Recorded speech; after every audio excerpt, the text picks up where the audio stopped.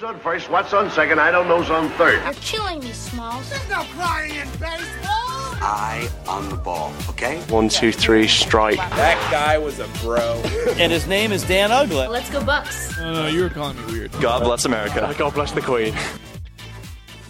Hello and welcome to a new episode of The Top Step. I am Steve Miller, joined via Zoom by Paul Fritchner in Cincinnati, Ohio. Paul, happy Saturday. How are you? I'm doing all right. Happy Saturday to you too, Steve. It's a nice day here in Cincinnati. It's a little overcast, but it's really chilly. I saw on the forecast that next Friday, Saturday, Sunday, Valentine's Day weekend, I saw a negative on the forecast for Fahrenheit? next weekend. Negative Fahrenheit next weekend. The low. The high was like 16. The low was, at one point I saw it was like -4. And then last night it warmed up to a toasty -1. So we are nice and chilly here in the Queen City for the next week and a half or so probably. But like no snow either. So you're not even really getting the benefit of at least being able to look out and see. It's nice. It's just you hear the wind rustling. It is what it is. I'm sorry to hear that. At least you can be nice and cozied up this weekend. We're recording this the Saturday before Super Bowl Sunday. It should be a great game. Do you have any money down on the game? Or are you willing to share what your thoughts are? Yeah. So, I mean, asking if I have any money down on the game seems like a little waste of breath. You could have just gotten ahead of the question and just asked who I was on. Actually, I don't. You are kind of right. I haven't gone in on it yet. I'm still kind of waiting. The line really hasn't moved at all. Vegas is so sharp on the NFL, it probably won't move much more, maybe a half point one way or the other, but it really probably won't move. This is so tough. So tough because you look at, and I'm not going to get into all of it. That's not what we're here to talk about, but like Mahomes and Brady, it's like you can't really go wrong. And you look at some of the injuries that the Chiefs have, especially on their offensive line. You could point, if you're a Bucks better, you could make yourself feel better by looking at those injuries. If you're a Chiefs better, you could say, okay, well, the Chiefs already won the first matchup this season. They won by 3, but it really wasn't that close. Like the Bucks made it close in the end, but the Chiefs had command of that game the whole game and ended up only being a 3-point game. I think the Chiefs were -3 in that game too, and it pushed. But I've been so ice cold in the last like 2.5 weeks, 3 weeks, like to a point where it's like almost the worst I've ever been cold, that I'm thinking about trying to convince myself to bet on one team and then just fading myself and betting the opposite side. That's almost where I'm at with how cold I am. I haven't made up my mind yet. I'm like 90% sure I'm going to lean to Chiefs -3. But I don't know yet. I don't know. You're just trying to use some like reverse psychology to get ahead of Murphy's Law. It's exactly. There's nothing I can do. No matter what I do in the last 3 weeks, no matter what I do, I get it wrong. It's wrong. No matter what I do, it's wrong. It's ever since Texas lost to Texas Tech. Texas was up by like 12. Texas Tech came back and won at Texas. That was a huge swing for my bankroll. It's been all downhill since then, Steve. So let's positive vibes only. Positive vibes only into the Super Bowl tomorrow. As with many problems in life, there's a Seinfeld episode for that, right? Where George Costanza decides to make every decision that he wouldn't make in order to turn his life around. The opposite, yes. Exactly right. Well, Paul, if you're not familiar, is a veritable expert on sports gambling. In fact, he did a really interesting investigative podcast a few months ago, I guess now, on the state of sports gambling in the state of Ohio. And gambling, particularly sports gambling, is something that I think has taken off quite a bit since the pandemic started. And a lot of people have been turning to different means as far as investing in different sectors of the market. So just recently, really just last week or so, we saw the GameStop stock go up by a lot. I know you jumped in on that at a certain point, Paul, as did a lot of people. How did that experience go for you? I was not going to be left on the sidelines of history there. Right. Well, speaking of sidelines, when the pandemic started, sports was one of the things sidelined for several months. So sports fans turned to a couple different things. to kind of get their fill of sports. One thing we saw was the Last Dance documentary on Michael Jordan came out early. Sports fans loved that. But with sports not being played live and sports gamblers not being able to bet, one of the things that they turned to was sports cards. And what we've seen in the last year, even a little bit more than the last year, but the pandemic certainly accelerated this, was investors and collectors, people who already collected sports cards, and some investors who had never even thought about sports cards before, started treating sports cards like a commodity and like a stock that you could speculate on, try to get in on early, and then hopefully return for a decent profit in the future. So just in the last year, we'll use a Mike Trout rookie card as an example. The Mike Trout 2011 Topps rookie card sold for, I don't know, upwards of $1,000 or $2,000 before the pandemic hit. Right now, it sells for close to $7,000 in pristine form. So that just kind of gives you a ballpark measure of exactly what's happened in this market. So, Paul, you are in on sports gambling. You're in a little bit on the stock market. How have you kind of adjusted your own investments throughout this year? Well, to go back to the beginning of the pandemic, you made a really great point a second ago. People were so desperate to put their money somewhere that they just were finding any kind of outlet to kind of gamble their money. Now, you saw a lot of people, they call them the retail traders. A lot of people got into the stock market, myself included, but the stock market took off. And I wanted to do it responsibly. Like, I spent all summer watching YouTube videos every day. I spent hours like learning about it. I was a business minor at Xavier, but like I didn't take a lot of stock classes. I was just taking more business classes. So I was fairly unfamiliar with like the stock market as a whole. So I got more into that.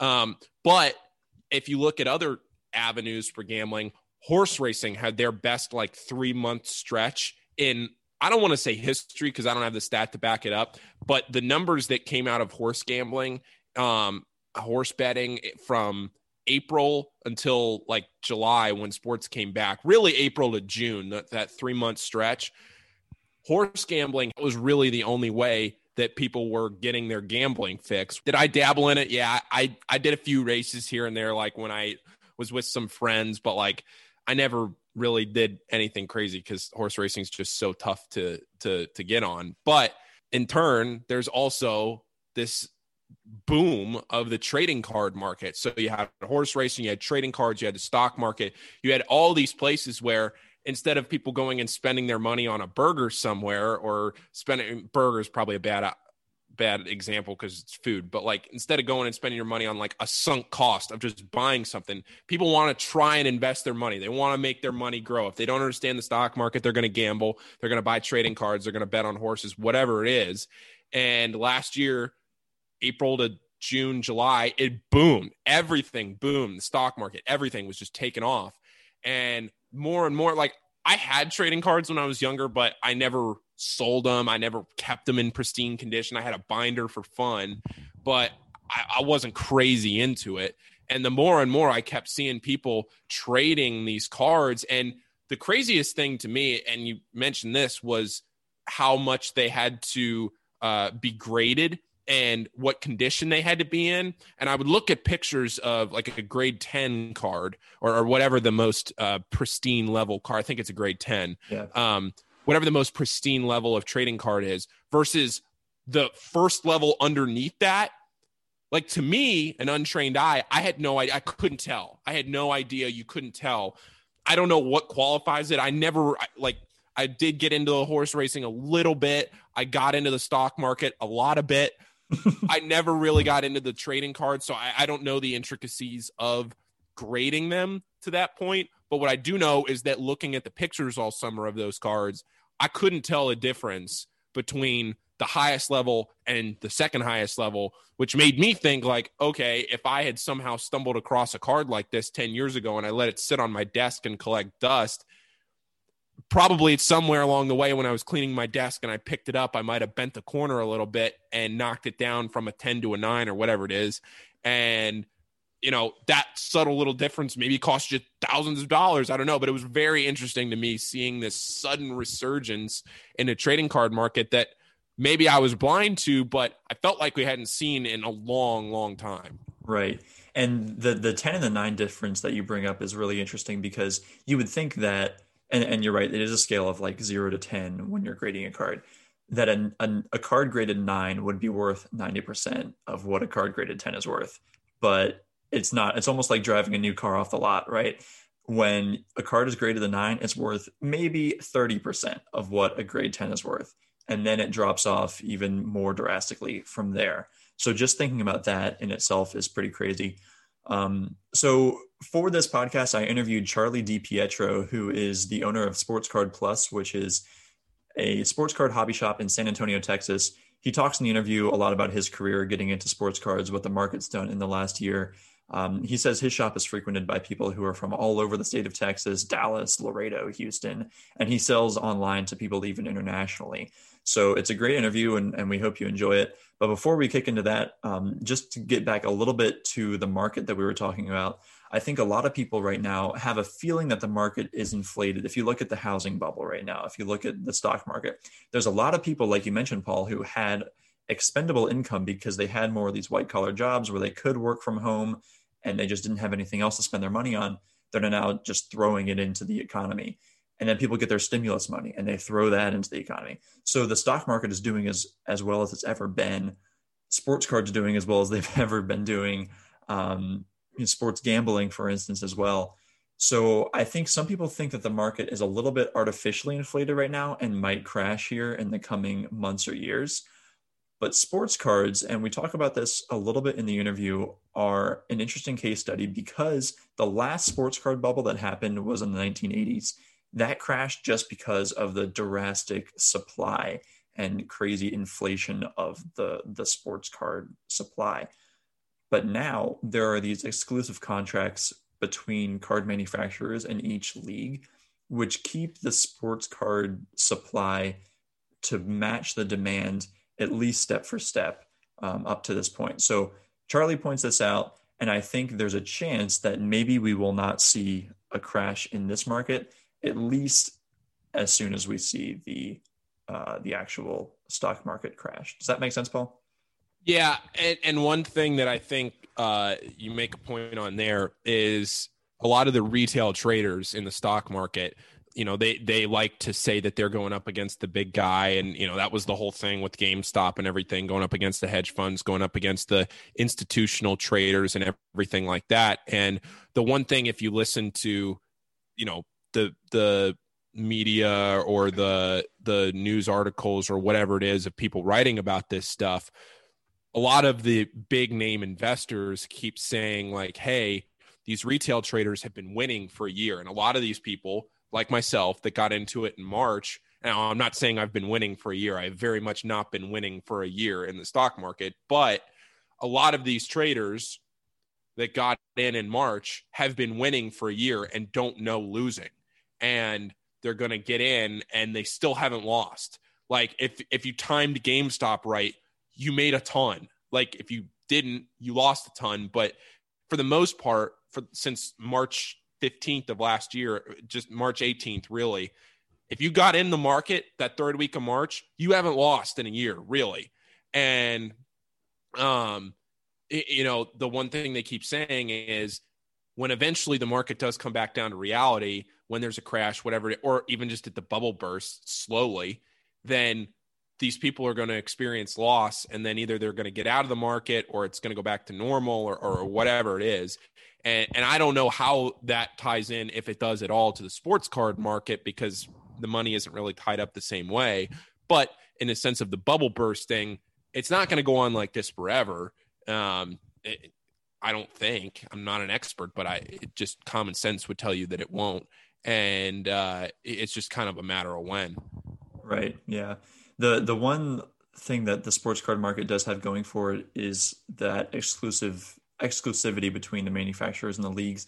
And I think maybe people are going to start treating sports cards kind of the way they treat art, where there's a limited supply of it. And if you have the money and if you value these cards or these players particularly, Like you're willing to spend that. So as long as the manufacturers themselves kind of meter themselves and keep the supply down, I think there's a good chance that this will last, at least as long as we see sports gambling and sports themselves last. But really, as the cliche says, only time will tell for that matter. Yep, for sure. I'm looking forward to listening to this interview, Steve. I haven't, you did it by yourself, but I'm looking forward to hearing this. Okay, I'm here with Charlie DiPietro, the owner of Sports Cards Plus in San Antonio, Texas. Charlie, thanks for joining. How are you doing today? I'm doing great. The hobby's doing great. So, gosh, can't think of life being any better than it is today. That's awesome. Yeah, I appreciate you talking with us today. And just to get started off, I want to ask you the question I'm sure you've answered 1,000 times already. How did sports cards in general come into your life? What was your introduction like to them? And then how did you come about owning a sports card store? Well, I saw the 1957 World Series on TV, and I instantly became a Braves fan.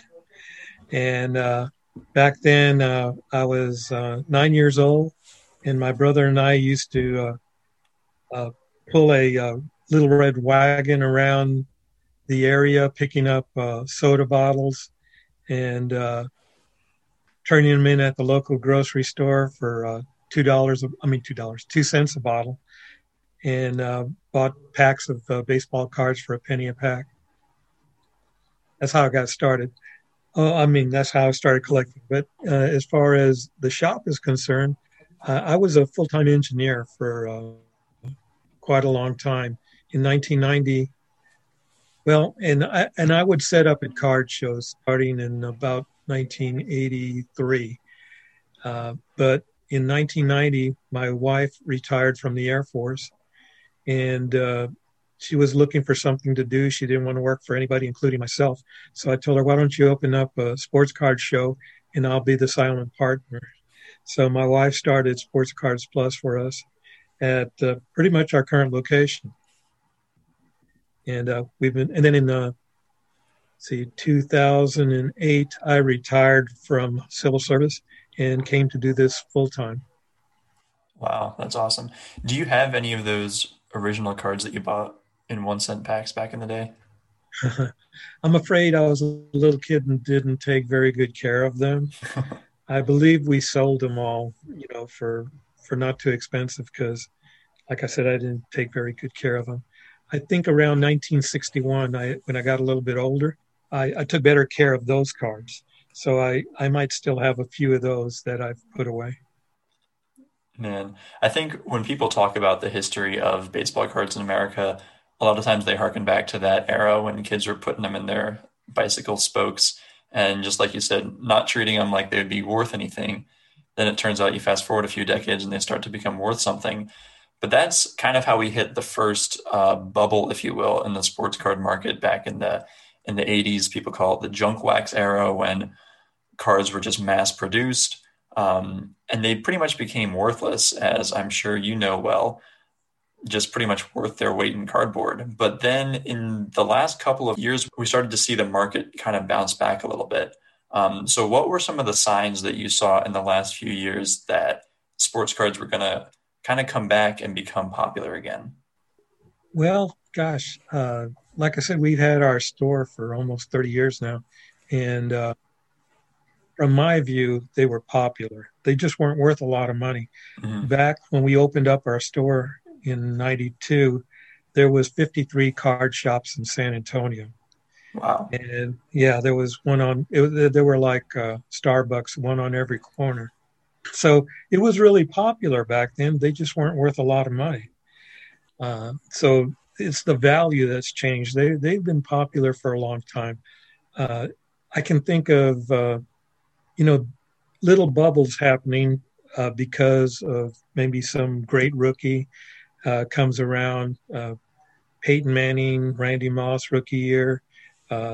Then let's see, next big one I think would be Andrew Luck with, that rookie class in 2012. But in 2016, especially here in Texas, with Dak Prescott and Ezekiel Elliott, 2016, the card values and sales started going up for me. And then 2017, it went up again with Watson, and that was actually before Mahomes became really popular, but Watson was the guy in 2017. And then came 18, 19, 20. Every year, the sales became stronger, values went up. And if I may point to what's happened in the last year, I think it started with Kobe's death. What it did is it brought a lot of attention to sports and sports collecting. On the day that Kobe died, Topps rookie cards that I was selling here in the shop for $20 sold for $800 on that day. Since then, they've went down a little bit, but they're still selling at $200 to $300 for a Topps rookie card that less than a year ago was $20. And so that brought attention. If I may go on, I believe that with that new attention of new collectors and people with money that were sports fans, they started spending more money on other things.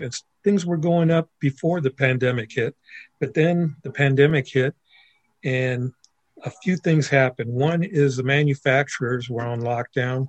They couldn't produce any cards for about 6 weeks. So people had to go back to old product. By old, I mean 1, 2, 3 years old. And they were buying all that up. And they found out through a lot of these internet influencers that if they got their cards graded, they would be worth even more money. So everybody starts sending their cards in to get graded. Pretty soon the grading companies had more work than they could handle. And delays got bigger and bigger. And so people started thinking, well, I need to buy existing graded cards. Next thing you know, existing graded cards went up in value. And that's just been going on since the pandemic hit. The grading companies are like 6 months behind. You know, if you turn in a card for just normal grading, it takes you 6 months to get your card back from them. Of course, if you pay premium prices, you know, they can expedite the grading, but then you're paying like $75 to get a card graded. So, and actually nothing seems to have caused the market to go down. There's a lot of positive things happening, a lot of new rookies getting attention, and I'm seeing a lot of new people with money coming into the hobby. And they're willing to pay the big bucks to get what they want. Yeah, that's really interesting because I had assumed that with the pandemic, what had happened was sports fans just had nothing else to do because there were no live sports on. So they turned to sports cards as kind of their outlet for spending money. That is a factor. That's one that I neglected to mention, but that is a factor too. There was a lot of people at home, the people that had discretionary money, you know, extra money to spend, were allowed to work from home. And so now they don't have to commute to work. They don't have to pay for expensive lunches, and they have more money to spend. They're on the internet in their free time. And another thing that's happened too is when the pandemic hit, there was no sports to bet on. So the people that were used to spending money to bet on sports were also spending their money now to bet on cards. So they were looking, you know, to get their enjoyment from cards in order to speculate what might be going up in value. Right, exactly. We're seeing sports cards, and you mentioned graded cards. So grading is a process by which you submit a card to a company like PSA, for instance, and they take a look and make sure that the card is up to spec. So if the corners are sharp and the centering is good and the image looks good, a grade of 10 is a pristine card, and it gets encased in just like a plastic case with an official sticker on it. And then people treat that card like almost like a stock because it's been certified as a valued card, a pristine card, and they trade it and they sell it. And so people, like you mentioned, are buying cards that have already been graded and then hoping that the values go up. So for instance, StockX, I'm sure you're familiar with that, is an app and a website where people trade in goods like their stocks, and trading cards have gone up immensely in the past year on StockX, and people are just buying and selling these graded cards as though it's just it's another part of the economic market, which I just find really interesting because it's probably not something you ever would have considered even just a couple of years ago that people would be doing this with sports cards, right? Well, I've been, because I'm in this business, been preaching that to my customers for years, but it's finally come into fruition. It's finally happened. Yeah. Interesting. Yeah. And like you mentioned with influencers, we see a lot of people on YouTube and Instagram kind of acting like sports card speculators and telling people which cards might be the next hot ones to come out, et cetera, et cetera. If we go back to that first bubble of the sports card market, I think a lot of people point to just the overwhelming supply that kind of crashed the value of cards back in the 80s, because there were so many different companies producing so many different cards, and just the supply was all too much to keep up with the demand, I should say. The demand just wasn't there for the amount of cards that were being produced. Nowadays, though, I think, and you can hopefully speak to how this has impacted the market, but we have exclusive contracts between like Topps for baseball and Panini for basketball and football. Is that kind of helping to keep that supply down and keep that bubble from inflating again? Yes, it is. One of the main reasons that the manufacturers, it was actually Upper Deck that went to the NBA and said that we need to have just one manufacturer for NBA cards, and that should be us. The reason they did that is because they were competing with all the companies to get what they're calling assets, which is autographs. So all these companies trying to get autographs. And so if you have a star who is trying to decide who should I sign with, he's going to go with the highest dollar value. So the manufacturers preferred to have one manufacturer per license. And so what each of the leagues decided to do was go with the highest bid as far as the manufacturers were concerned. And that's where we are today, where there's only one manufacturer for each sport. Right. So if we just take a magnifying glass and put it on baseball, within like the Topps baseball brand, we still see different lines of cards. We see like Topps and Bowman, and Topps comes out with a few series. They've got their flagship series. They have, Topps Finest, Topps Gold Label. I mean, you can go on and on about the different like lines of cards within Topps, exclusively for Major League Baseball. So how does a collector kind of keep up with what they should be buying, what the good products are, and will all those different products like drive up that supply and burst a bubble, or does it not work that way? Well, it hasn't happened yet. So the reason the companies do that is they can't keep producing more and more of the same cards. The collector says, okay, I got my fill with Topps Finest. What's next? I get that request every day. What's coming out next week? Everybody wants to know what's a new product. So by keeping the production down on any given product and then producing many products, that helps feed the demand and keeps the product from being overproduced.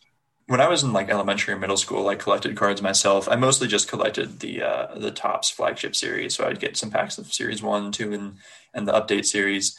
And I mostly just paid attention to the teams that I like and didn't really collect rookies or any cards that I thought would be of any value. But as I lost interest and then kind of came back into paying attention to the hobby recently, if there was one thing that piqued my interest, it was the 2011 update Mike Trout rookie card.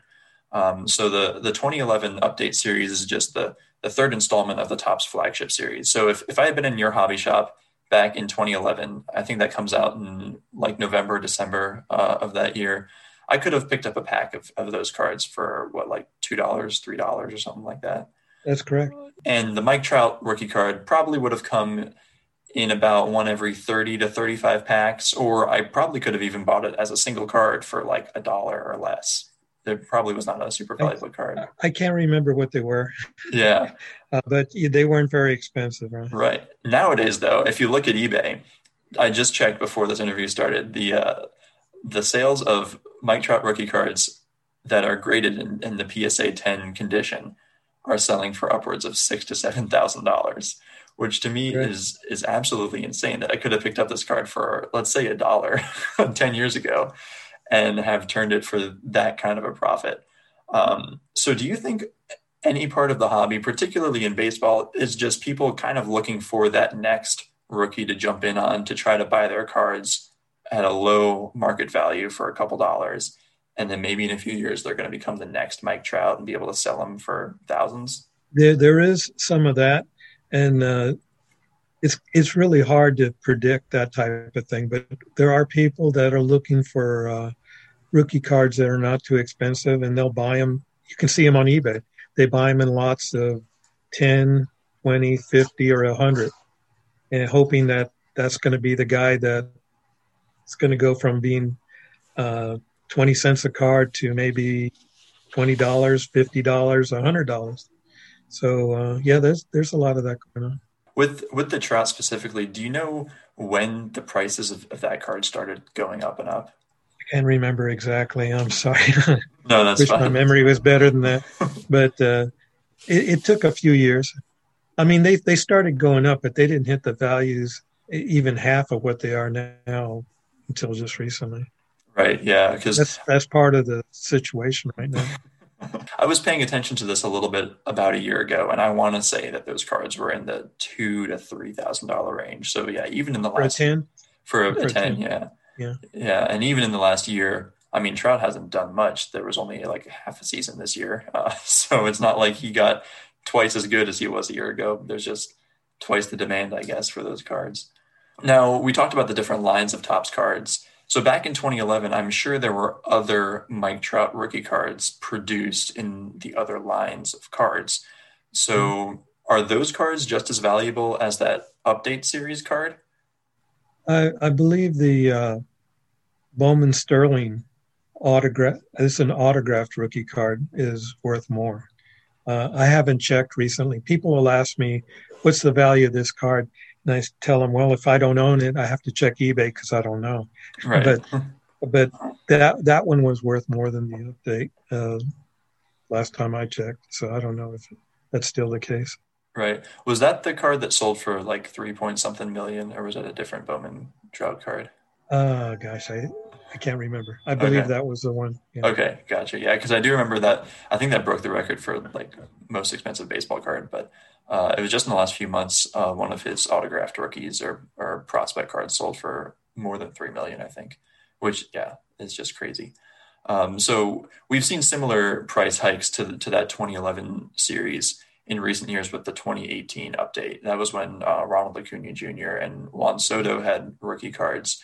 And then we see it in some of the 2019 cards, like 2019 Series 2 with Fernando Tatis. So can you point to anything specifically that would maybe make those cards start to grow the way the Mike Trout has? Is it at all just the supply of those PSA 10s? Do people not have as many good graded cards of Mike Trout as they have of these other newer guys? No, what it is things like guy hitting 50 home runs, 40 home runs, RBIs, game-winning RBIs, being on TV. I know Trout doesn't do a lot of commercials, but, being on TV doing commercials, that all adds to the perception that this is somebody I need to buy. Back to the grading, though, do you think that there will be a higher supply of the Soto and Acuna graded cards? Because I doubt that many people were putting Trout cards away in like plastic cases 10 years ago to try to get them, graded or keep them in good condition to be graded. Does that at all play into it? Yes, it does. I mean, people are more and more aware that they need to protect their cards. It used to be that I had kids come into the store wanting to sell their cards and they're loose in a box. Mm-hmm. So, yeah, protecting the cards, everybody knows. It used to be, too, that I had people opening up cards in the shop and they would leave behind cards. Nowadays, nobody leaves cards behind. Right. So, everybody's becoming aware that someday this might be valuable. Yeah. All right, let's zoom back out now and just talk about the hobby as a whole. You mentioned some of those basketball and football rookie cards that were gaining value in the last several years. So it seems like almost every sport is gaining popularity right now in sports cards. Between basketball, baseball, football, hockey, soccer, whatever there is, what's the hottest product out there right now, or at least the hottest product that sells in your store? Right now, football is selling the best because we're getting ready to do the Super Bowl. Everybody wants Patrick Mahomes. Last year, everybody wanted Lamar Jackson and Baker Mayfield. I mean, it kind of changes depending on who's getting the attention of the hobby. As far as the 2020 cards, everybody's looking for Justin Herbert. So, and there's a lot of good rookies this year, which means that this is 2020 over the next 2 or 3 years. I see those boxes doubling, tripling, and even more, Wow. So I would say football is the hottest right now for me here in San Antonio. Basketball would be the hottest product, except for the fact that it's so expensive. A box of 1819 Panini Prism basketball, the hobby box is going for $8,400 for a box that came out at about $150 a year and a half ago. Wow. How many cards come in that box? 144. For almost $9,000. Yeah. That's crazy. So basketball is the most expensive and has a lot of cards that are worth a lot of money, but my sales are not as dramatic as, say, football because the box prices are just out of the range for a lot of people. Right. That Panini Prism basketball set, is that the like the Zion Williamson rookie year? Is that set? No, that's Luka and Trae Young. Okay, gotcha. So the Zion is probably about half that. Oh, really? Zion class, yeah. Okay. That Luka card, for instance, is there a correlation between the value of that single Luka card and the value of that box? Is that proportional at all? Yes, it is. And really what happens, they say what happens first, the chicken or the egg? What it is when the card value goes up, people say, well, I can't afford to buy that card. I'm going to try to buy a pack or a box and see if I can get it. So as the value of the card goes up, then people are buying that box and the value of the box goes up. Right, I see. So at the end of the day, though, if you buy too many of those packs, you're almost just better off buying the card in the first place, right? Well, if that's the only card you want. What I tell people is if you're just looking for one card, it's best to just go ahead and buy it. But if you like that rookie class and you want to do some speculation, buying packs, you can come out ahead that way, especially in today's market where everything seems to be going up. Right. Okay. One thing I've heard, which I find really interesting, is about soccer cards. So soccer as a sport seems to be on the rise in the U.S. We see MLS expansion. We just see more younger fans in soccer, I think. And then, as we talked about, sports cards are on the rise, both here and internationally. So I think a lot of people believe that soccer cards are the next big thing, both in the U.S. and abroad. So have you seen a rise in soccer products or soccer sales, or can you shed any light on what we might see in that market? Well, it's already gone way up. I had boxes of 2018 World Cup soccer that I was selling for $150 or $200 a box, and now they're $35,000 for a box. Wow. That same box, yeah. Man. So yes, it's already happened. It's not that it's going to happen. It's happened already. Wow. When did that spike start happening? Do you remember? During the pandemic.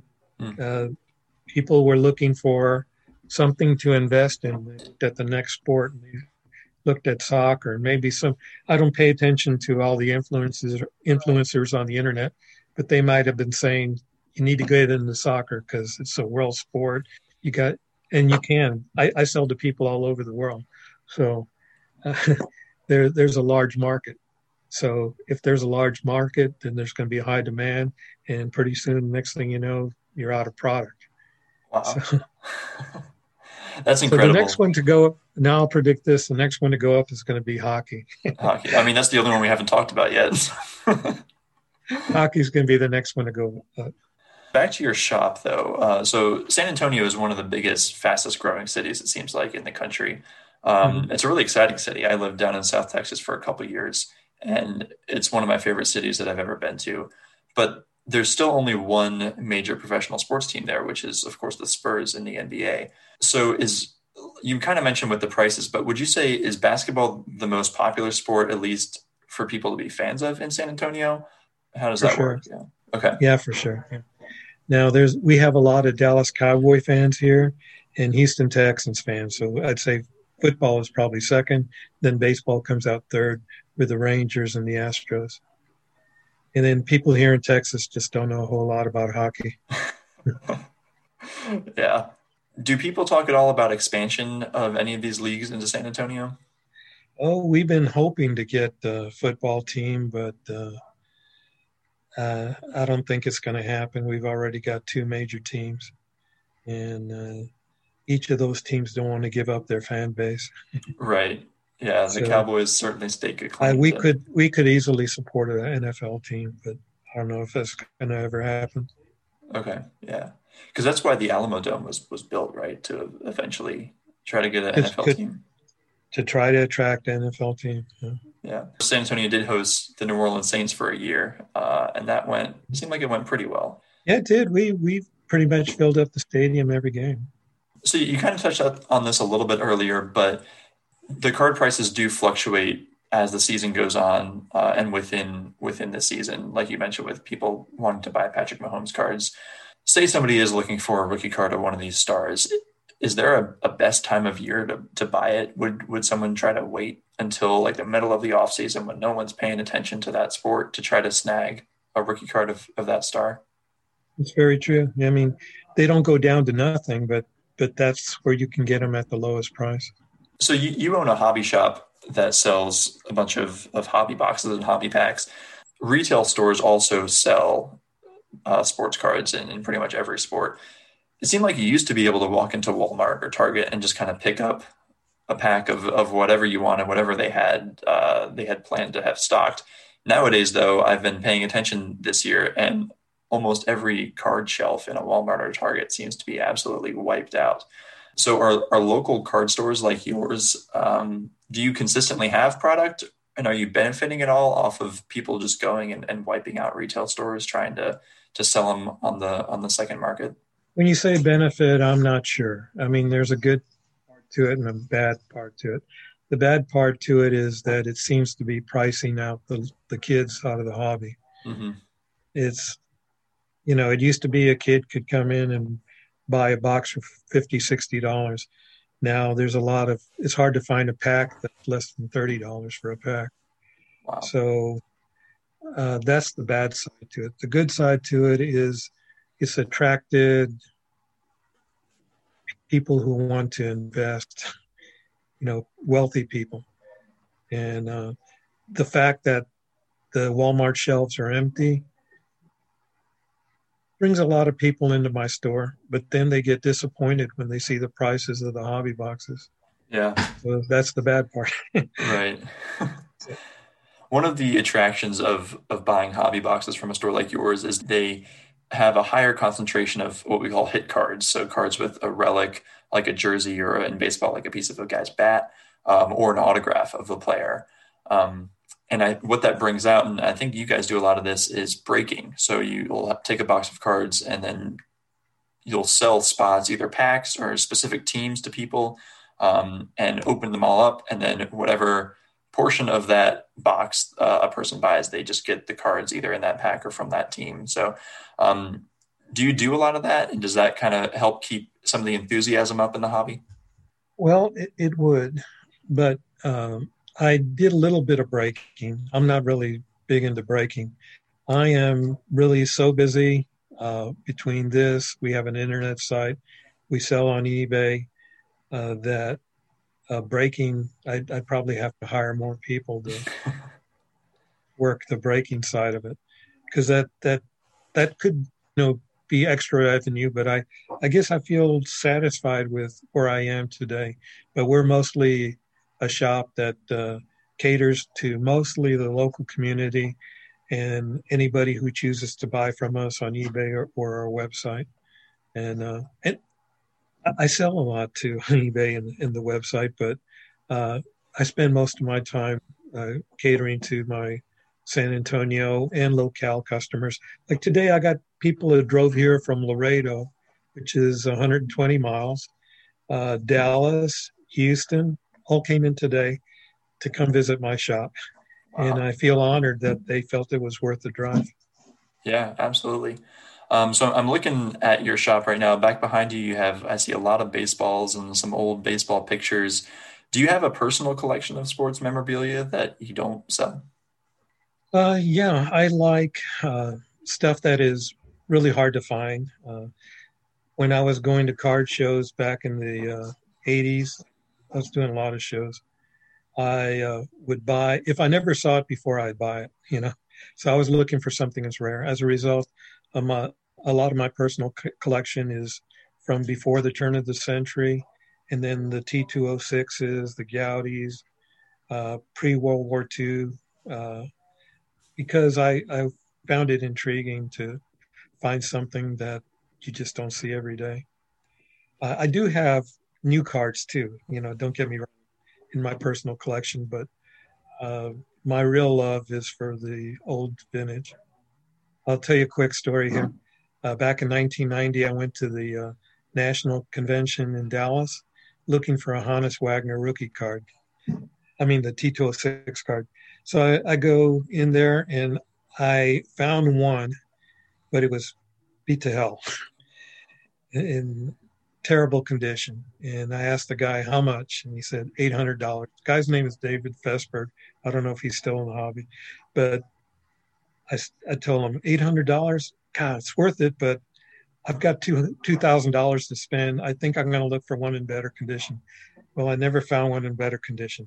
Today, that $800 Honus Wagner card is probably worth about $500,000. Oh, wow. Yeah, so I should have bought it. Missed opportunity, but that's a good anecdote, though. And it goes to show, I think, what we talked a lot about today was getting cards while they're a little bit undervalued, or at least you predict they're undervalued, because who knows in just a couple of years what they're going to be worth.